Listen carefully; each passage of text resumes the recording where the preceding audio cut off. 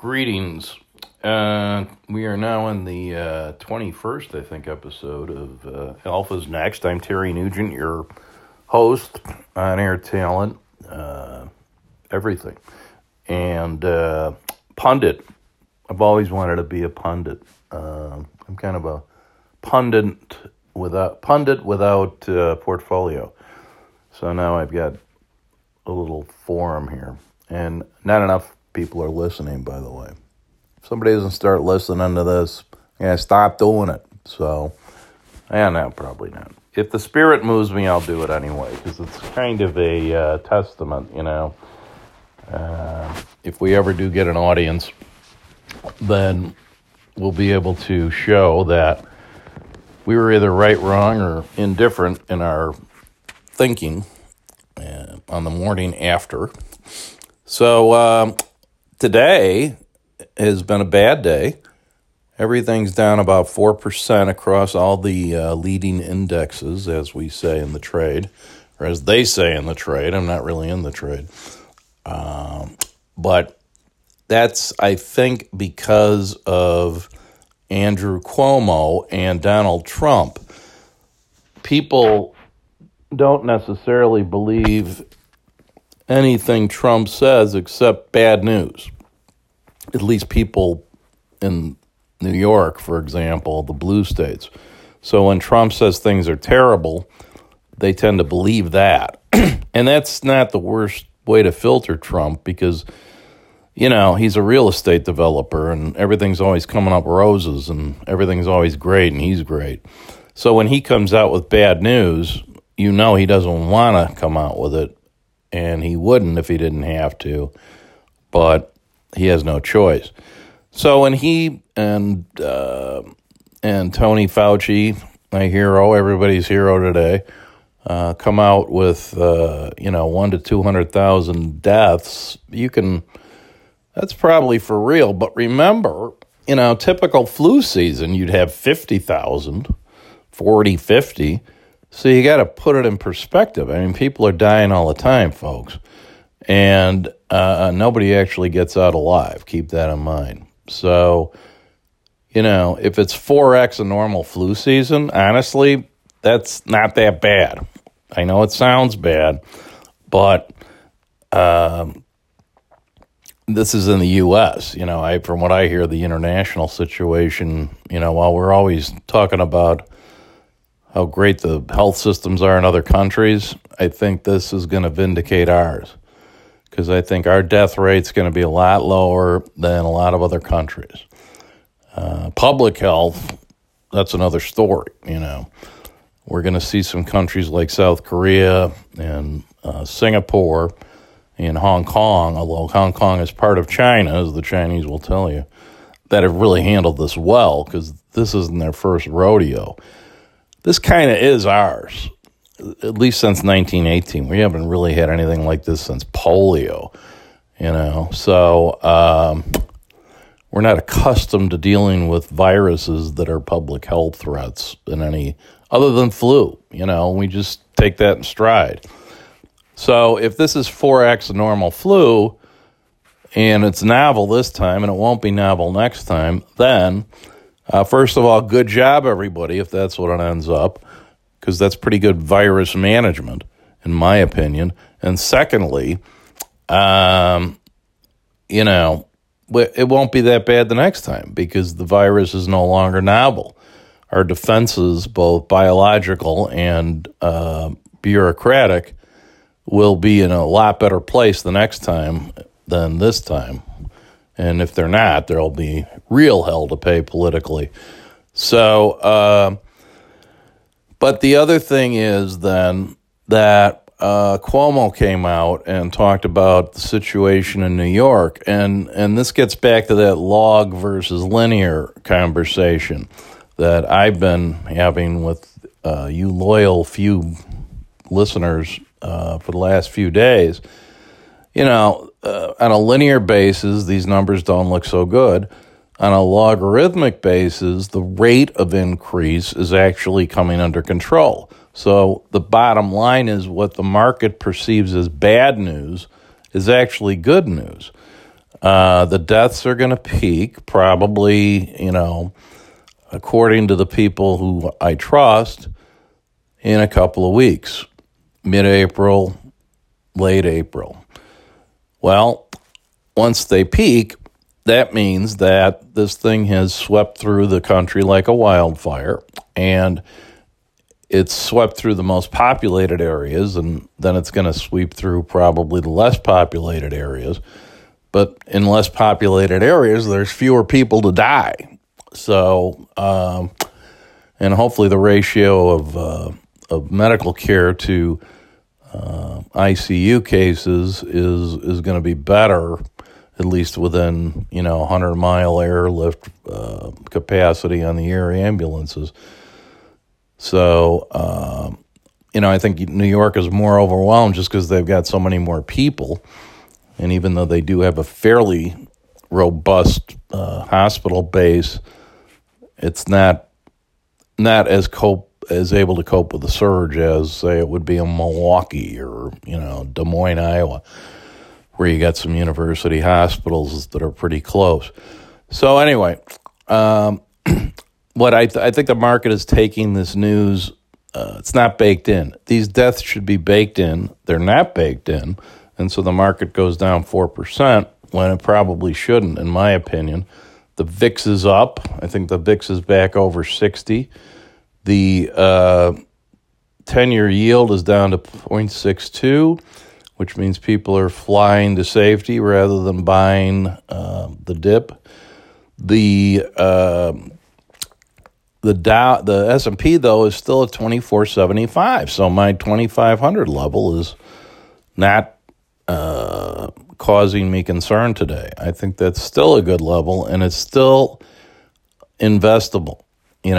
I thought this cat got out of the bag, but it looks like that was kind of a false dawn. The rallies we had earlier, last few days, last 10 days maybe, there's still time to buy.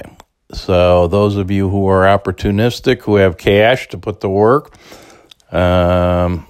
you've still got the opportunity. You still got a buying opportunity. Kramer put out a list of stocks. He's got this barbell idea, which is that there's stocks that are buys now, and they're mostly tech stocks and such that have held up well, and then there's stocks that will do well down the road. You can go look at that list on CNBC. I don't have a position one way or the other on that. I mean, he does a lot of analysis. Now, here we see a petroleum company filed for bankruptcy, Whiting. I have come to the conclusion that you are going to see a lot of companies go BK because as you look at the bailout, the relief bill, the stimulus, a lot of companies aren't going to want to do what they are asking in terms of giving up equity or whatever it is and accepting these limits on, dividends and so and executive compensation. I mean, you're asking the guy who's got to make the decision to do something that's not in his own personal financial interest. That's all great, points for the DNC and for the convention. But, corporations being what they are, they're not going to give, potentially Joe Biden or Bernie Sanders, a seat on the board. They're just not going to want to do that. So I think a lot of companies, and if I was a company like that and I was faced with the choice of either letting Bernie run my company or going bankrupt, I would probably go to bankruptcy and take my chances, which does pose the possibility of shareholders being wiped out. So be mindful of that. I have a feeling a lot of that money is going to get left on the table. The small companies will take it because small, medium business, the government doesn't want to share a Joe's hot dog stand. They want to share a Boeing. They want a share of United Airlines. And I don't think they're going to get what they want. So that kind of argues toward the Russell 2000, just thinking out loud, because those are companies that, that they aren't headline companies where, you could have their head on a pike and celebrate. The other thing that is worth reading today is in the New York Times. Kate Kelly wrote an article about the surge in borrowing, drawing on lines of credit by federal government. And they talked about that on CNBC.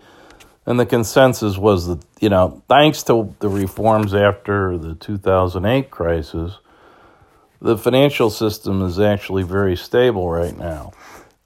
They've got a lot of capital. They've got a lot of dry powder. All the things that the banking industry criticized Dodd-Frank for are actually helping at this point. So it's kind of a vindication of Dodd-Frank, if you will.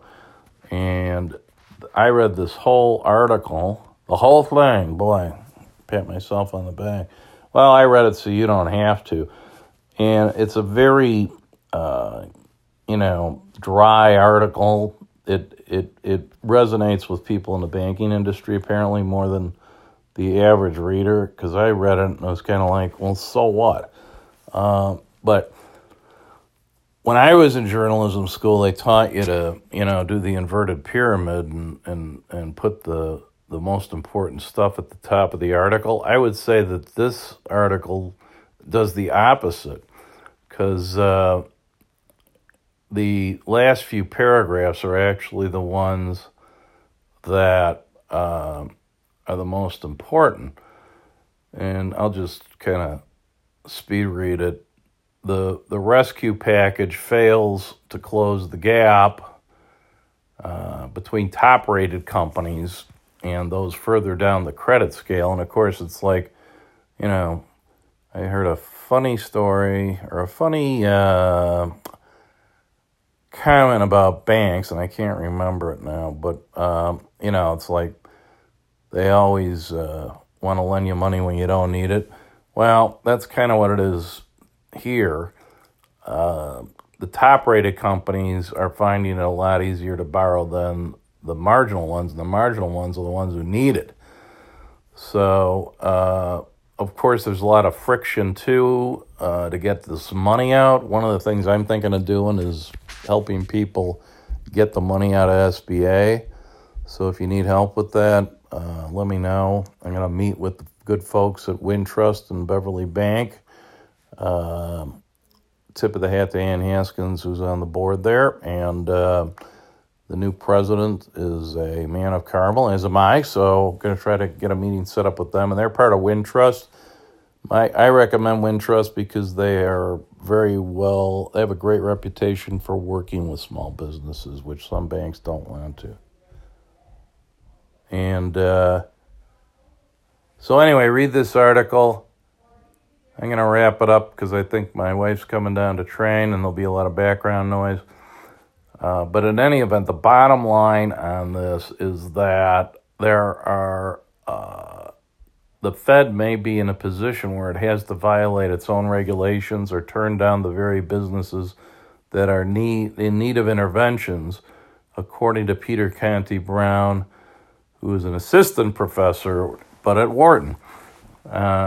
So the Fed may have to brave the end quote here is that there's a person named Skanda Amaranth at Employ America, which is a left-leaning group. And Skanda says, the question is whether the Fed is feeling aggressive enough to exercise its authority or afraid of the politics and the blowback, because they will be criticized by the left, which is what surprises me, that this person is a left-leaning person. The left will criticize them for bailing out companies.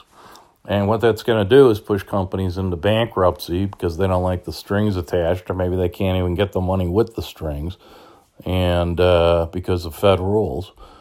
And, there they go, BK.